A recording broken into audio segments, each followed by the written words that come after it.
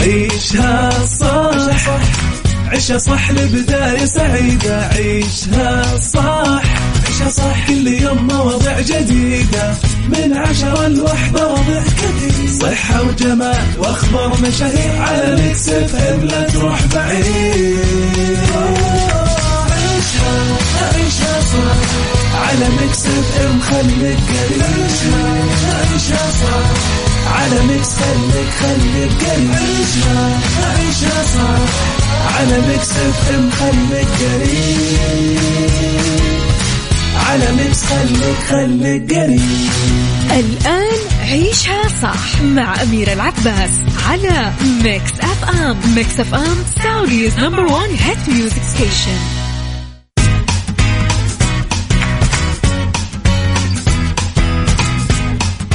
يسعد لي صباحكم مستمعينا ويا أهلا وسهلا فيكم. تحياتي لكم وين ما كنتم، صباحكم خير من وين ما كنتم تسمعوني. أرحب فيكم من وراء المايك والكنترول، أنا أميرة العباس بيوم جديد، صباح جديد، حلقة جديدة ومواضيع جديدة. تحياتي لكم في يوم الويكند.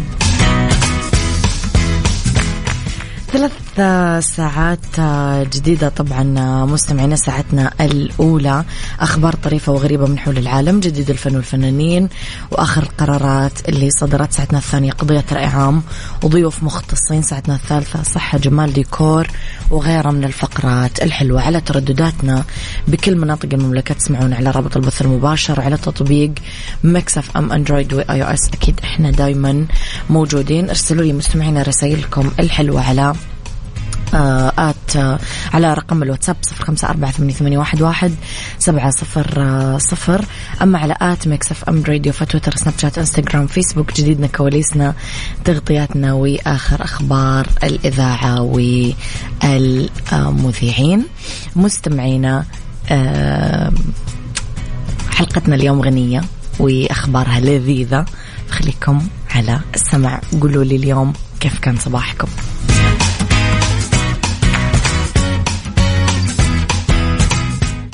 عيشها صح مع أميرة العباس على ميكس اف ام. ميكس اف ام سعوديز نمبر 1 هيت ميوزك ستيشن.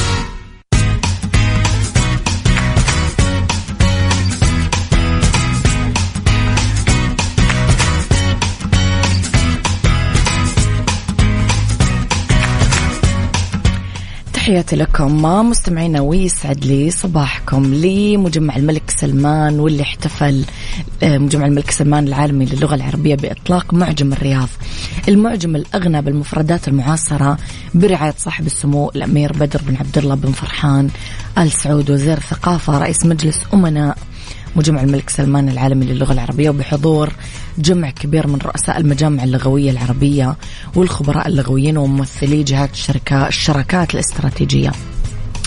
طبعا يوظف المعجم تقنية خاصة للتحديث المستمر للمحتوى عن طريق رصد المصطلحات والمفردات الحديثة المستخدمة. أيضا توفر منصات ووسائل تمكن الجمهور من الإسهام في إثراء المعجم على المستويين الدلالي والسياقي، ويمكن محرك البحث أيضا في المعجم المبرمجين والمطورين من بناء تقنياتهم وتطبيقاتهم وألعابهم الخاصة المعتمدة على المعجم مع المحافظة على حداثة المستوى.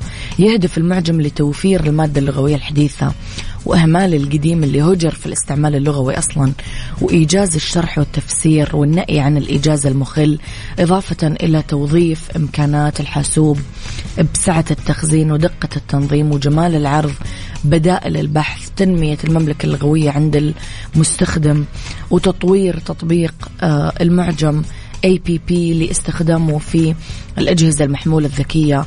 يتألف المعجم من أكثر من 120 ألف مدخل رئيسي، قرنت مداخله بمقابلاتها الإنجليزية، ورصد لكل مدخل معناه أو معانيه، ومزود بمثال توضيحي أو أكثر. صراحة يعني أنتم تعرفون عشقي للغة العربية، وجدا فخورة ومبسوطة بهذا الإنجاز العظيم وبهذه الإضافة الرائعة. يعني أحلى صباح مع إذاعتكم المميزة. صباح الخير للجميع. بسام لورافي، يسعد صباحك يا بسام. يسعد صباحك يا أحلى دنيا العبادي بالخير والنور والسرور. يلا عيشها صح مع أميرة العباس على ميكس اف ام. ميكس اف ام سعوديز نمبر 1 هيت ميوزك ستيشن.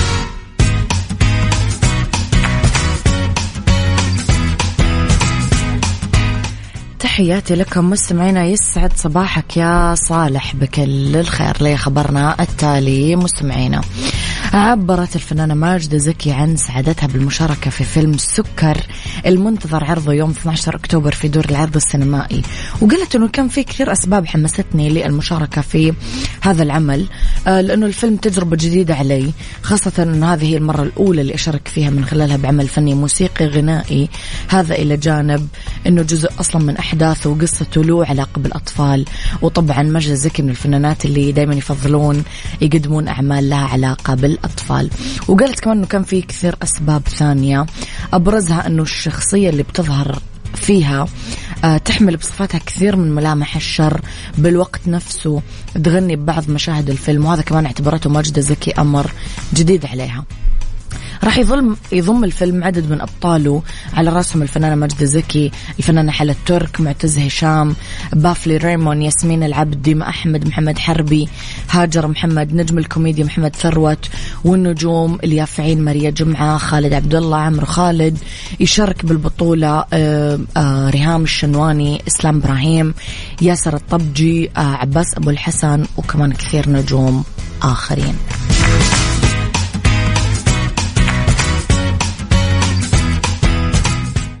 عيشها صح مع أميرة العباس على ميكس أف أم. ميكس أف أم سعوديز نمبر 1 هيت ميوزك ستيشن.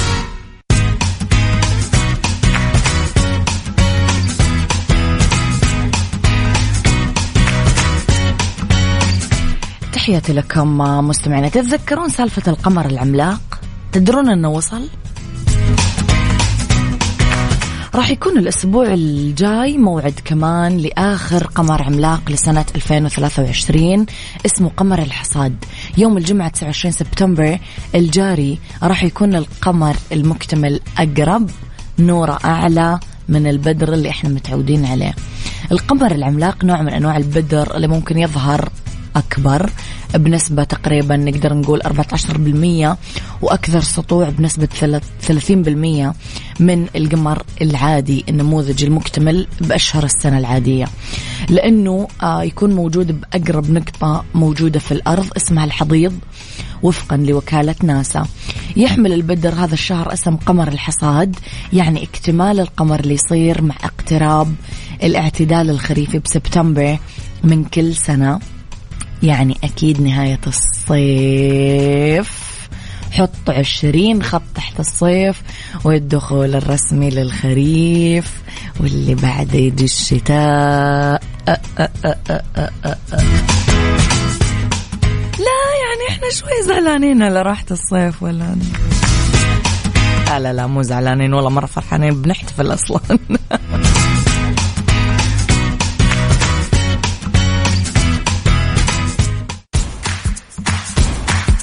عيشها صح، عيشها صح لبداية سعيدة. عيشها صح، عيشها صح، كل يوم مواضيع جديدة، من 10 ل1 مواضيع كثير، صحة وجمال وأخبار مشاهير، على ميكس اف ام لا تروح بعيد.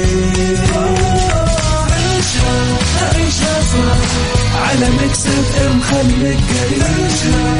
عيشها صح على ميكس، خليك قريب.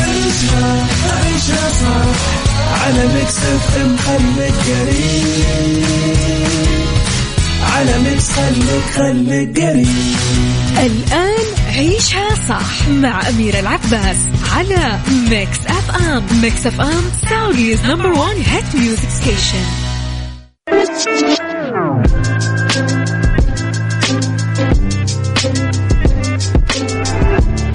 مستمعينا يسعد لي صباحكم وين ما كنتم، تحياتي لكم من وين ما كنتم تسمعوني. راح فيكم من وراء المايك والكنترول أميرة العباس بساعتنا الثانية، واللي اختلاف الرأي فيها لا يفسد لي الودي قضية، لولا اختلاف الأذواق أكيد لبارة السلع. توضع دايما مواضيعنا على الطاولة بالعيوب والمزايا، بالسلبيات والإيجابيات، بالسيئات والحسنات، تكونون أنتم الحكم الأول والأخير بالموضوع. بنهاية الحلقة نحاول أننا نصل لحل العقدة ولمربط الفرس. حتى المطر في ناس تحبه وفي ناس تكرهه. حكمة الله من وجود نمط شخصية لكل إنسان حكمة عظيمة. ممكن الغرض منها مثلا أنه يكتسب كل شخص من خلال محطات رحلة حياته صفات تتعلمها من تجارب، أخطاء، مواقف عند كثير من البشر. في صفات جينية ممكن أنه تكون إيجابية أو سلبية. هل ممكن مثلا أنه يبدل الشخص صفاته السلبية إلى إيجابية؟ وجود العقل والتعليم الدينية والتجارب والقوانين والتقاليد الحسنة كثير يساعد أنه السلوك الفرد يصير في تقويم. البشر ما يتشابهون، ممكن تجتمع أصلا صفات سيئة أو جيدة بشخص، بس ممكن أنه تغلب عليه السمات الإيجابية أو ممكن تغلب عليه السمات السلبية. سؤالي لكم، كيف قدرت تغير صفاتك من سلبية لإيجابية؟ هل فعلا الصفات السلبية غير مرئية عند الناس اللي نحبهم؟ قولوا لي رأيكم على 0548811700. عيشها صح مع أميرة العباس على ميكس أف أم. ميكس أف أم سعوديز نمبر 1 هيت ميوزك ستيشن.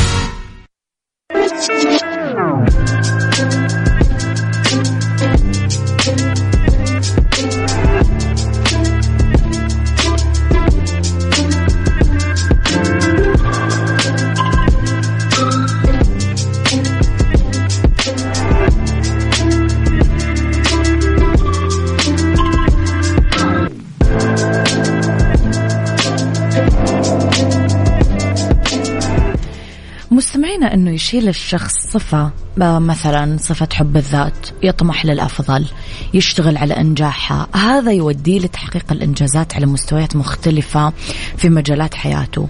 بس أنه يتحول هذا الحب لنرجسية فيصير شخصية تعظم نفسها، متعالية، ما تكترث بالآخرين، ما تتعاطف معاهم، هذا شيء مستفز. وأنه يكون عند الشخص غيرة على زوجته أو مثلا فيما يحفز على التنافس مع الآخرين بدون حقد، هذا سلوك فطري، بس يتضخم الشعور بالغيرة فيصير شك يخليه يظن السوء باللي حوله، يراقبهم، يتضارب معاهم، حول أوهام قاعدة تمشي براسه. هذا منفر، أنه يغلط الإنسان بعض الأحيان لأنه غير معصوم من الخطأ، هذا أمر طبيعي، بس أنه يوصل للتمادي في الأخطاء ويروح للفساد، فهو ما يندم على فعل مشين ولا يؤنب ضميره، يتلذذ بإيذاء الآخرين، فهذا دمار. ماذا لو غلبت على الشخص صفة الانتقام، الشك، العدوانية، التشاؤم، العنف؟ إيش ممكن يكون؟ ممكن هو شخصية لا تطاق عند الناس الأسوياء وشخصية محبوبة مع أمثاله من الناس المؤذين. إيش رأيكم بالموضوع مستمعين؟ قولوا لي رأيكم على 0548811700.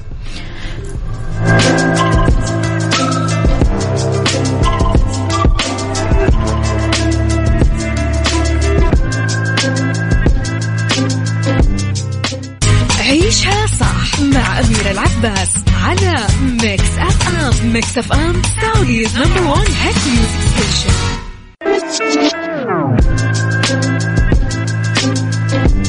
مستمعين، تعالوا نتخيل مع بعض إيش ممكن هذا الشخص يصدر منه سلوك يؤذي الآخرين وبنفسه كمان، ويشوف عواقب أفعاله تلاحقه لأنه شخص بعيد كل البعد عن الإنسان السوي، يعرف بقرارة نفسه أنه مؤذي، ويلاقي لنفسه مبررات تخليه يتمادى ويستمر بدون ما يوقف بمرحلة معينة من حياته يحط فيها حد لهذه السمات الوحشية، يتعامل معها بإيجابية تساعده على العيش بسلام. طب ماذا لو غلبت سمة التسامح، التفاؤل، التعاون، السلام، الحب بشخصية أحد؟ أكيد راح يكون شخصية محبوبة عند الأسوياء وشخصية لا تطاق عند المؤذيين. فراح نلاقي كثير من اللي يعملون على إيذاء الآخرين بأي شكل من الأشكال، اعتداء، نميمة، تدمير، ينتقد سلوك الشخص المسالم لأنه يتنافى مع سمومه. باستطاعة يعني الشخص اللي عنده قلب راح يحس، وعقل نير راح يردع نفسه من كونه المؤذي المخطئ عشان يصير المسالم التائب.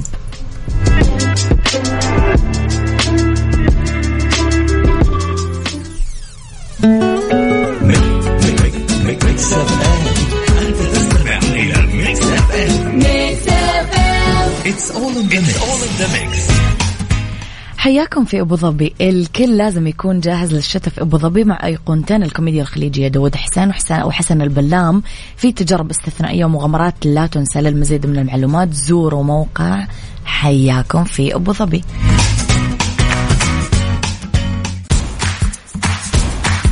عيشها صح عيشها صح لبداية سعيدة. عيشها صح عيشها صح كل يوم مواضيع جديدة من 10 ل1 مواضيع كثير صحة وجمال وأخبار مشاهير على ميكس اف ام لا تروح بعيد.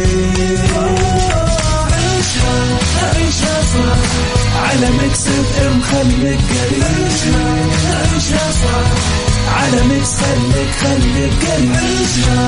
عيشها صح على ميكس اف ام خليك قريب. على ميكس خليك قريب. الآن عيشها صح مع أميرة العباس على ميكس اف ام. ميكس اف ام سعوديز نمبر 1 هيت ميوزك ستيشن.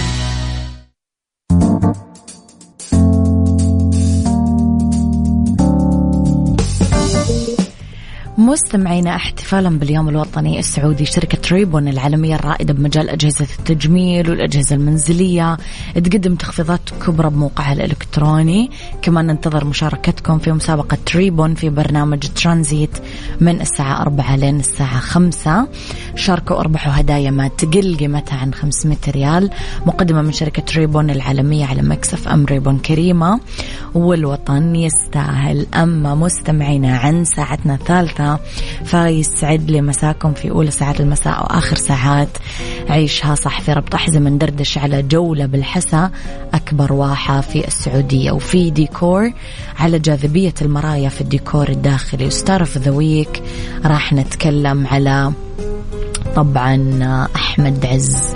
خليكم مستمعين على السماع ويرسلوا لي رسائلكم الحلوة على 0548811700.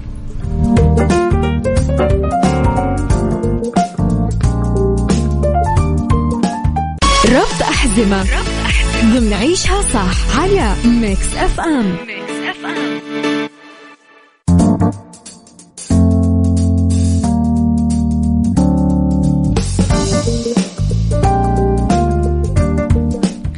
تحياتي لكم مستمعينا ويسعد لي مساكم وين ما كنتم في ربط أحزمة. جولة بالحسا، أكبر واحة بالسعودية، اللي مشهورة بالنخيل الطويل، الجو الصافي اللي تخليك تتشجع تسترخي وتستريح. مدينة عريقة تضم 30 مليون نخلة، فيها كثير معالم تاريخية، معالم تراثية. هذا اللي خلاها ضمن قائمة التراث العالمي الإنساني لليونسكو. وبعيدا عن أجواء المدينة الصاخبة، تعتبر محافظة الحسا اللي موجودة بالمنطقة الشرقية من المملكة العربية السعودية وجهة مثالية من الوجهات السياحية عشان تقضي وقت ممتع في جولة بين أبرز معالم الحسا العريقة. نتكلم شوي على العيون الطبيعية. ما تقدر تزور الحسا بدون ما تروح لعيون المياه الطبيعية في المنطقة. تقريبا أكثر من 100 عين من المياه الدافئة والساخنة والباردة موزعة على أراضي المنطقة، وتعد الجوهرية وأم سبعة والخدود أبرز عيونها وأكثرها ازدحاما بالزوار. يشتهر عن أغلب عيون الحسا أنه لها أيضا مميزات علاجية، فيها تركيز عالي من المعادن بالموية. لا تتفاجأ أنك تشوف بعض الزوار أصلا يغطسون جواها ويشربون من هذه الموية. نتكلم كمان على قصر إبراهيم الأثري أو قلعة إبراهيم أو قصر الكوت أو قصر القبة، اللي يعتبر من أهم أثار مدينة الحسا بالمنطقة الشرقية، وموجود شمال الكوت، واللي شيد إبان العهد العثماني عام 1521. كان المقر الرئيسي لما كانت الحسا فيما مضى مقر إقامة مؤسس المملكة العربية السعودية الملك عبد العزيز آل سعود، وبالتحديد بيت الملا اللي يضم الغرفة اللي نزل فيها الملك، وما زالت تحتوي على بعض ملابسه ومقتنياته الشخصية. بحيرة الأصفر كمان اسمها البحيرة الصفراء على أطراف المدينة، تقريبا على امتداد 12 كيلومتر عبر الكثبان الرملية. وجهة مفضلة يحبونها العوائل كثير، ملاذ مثالي أنك تعمل فيه مثلا نزهة على البحيرة. في حيوانات كثير برية هناك في المنطقة. على الرغم من اسمها بس هي مو صفرة في الواقع، فيها مياه يسمونها لازوردية على مشارف مدينة الحسا بسبب التجمعات السطحية اللي قادمة من 22,000 مزرعة تنعم فيها منطقة الحسا، واحدة من أكبر الواحات بالعالم. ولأنه الطريق للبحيرة ما هو معبد، لازم يكون معانا أفضل مرشد سياحي بسيارة دفع رباعي عشان نكون آمنين.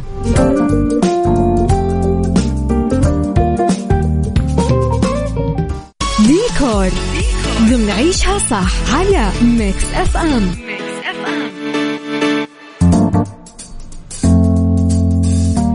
تحياتي لكم مستمعينا. في ديكور رح نتكلم على المرايا، قديش هي عناصر أساسية جذابة بالمساحات الداخلية العصرية والكلاسيك، موجودة بغرف المنزل كلها سواء على الجدران أو الأرضيات.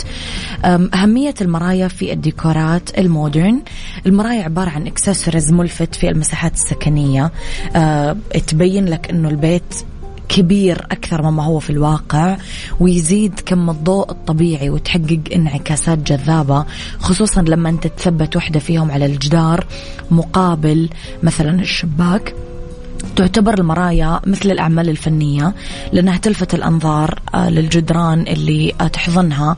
ما يقتصر استخدام المرايا بس على الجدران، لا، تقدر تشارك أصلا بصنع الأثاث، تحديدا الأسرة، الطاولات، الفواصل، الخزائن. تقدر توظف المرايا في الديكور. ممكن تستخدم المرايا مثلا بالمدخل كأنك ترحب بالزوار. ممكن مثلا فوق الكونسول تشغل مساحة بالجدار. الكونسول اللي هو مستمعين زي الطاولة تحط عليها مثلا العطور، تحط عليها إلخ.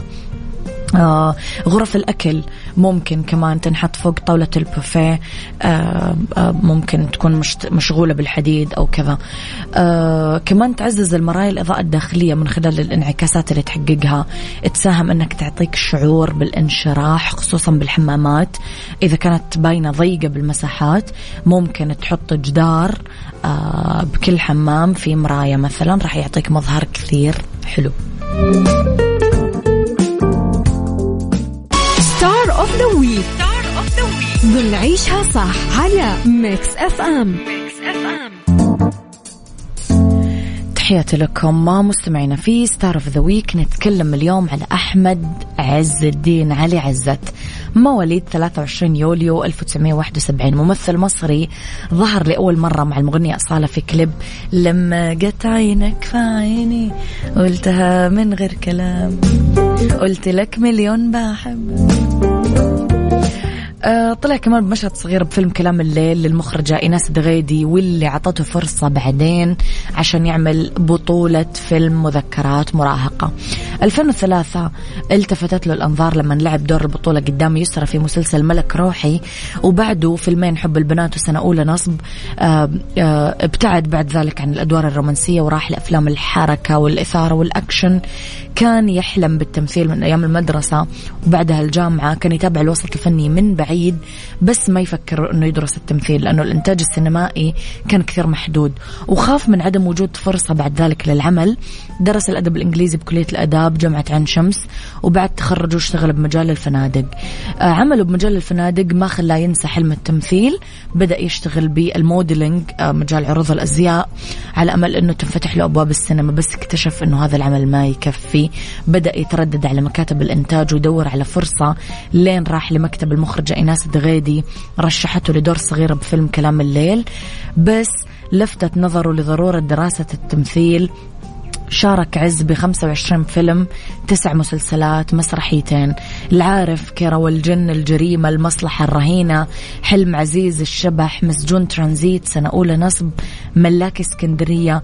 الجوائز كان عنده جائزة أفضل نجم شاب عربي لعام 2003 في مهرجان دول الشام، لبنان وسوريا عن دوره في مسلسل ملك روحي. جائزة أحسن ممثل دور ثاني في المهرجان القومي العاشر للسينما المصرية 2004 عن دوره بفيلم حب البنات. جائزة أفضل ممثل سينمائي عربي بحفل توزيع جوائز الميركس دور عام 2007 عن دوره بفيلم الرهينة.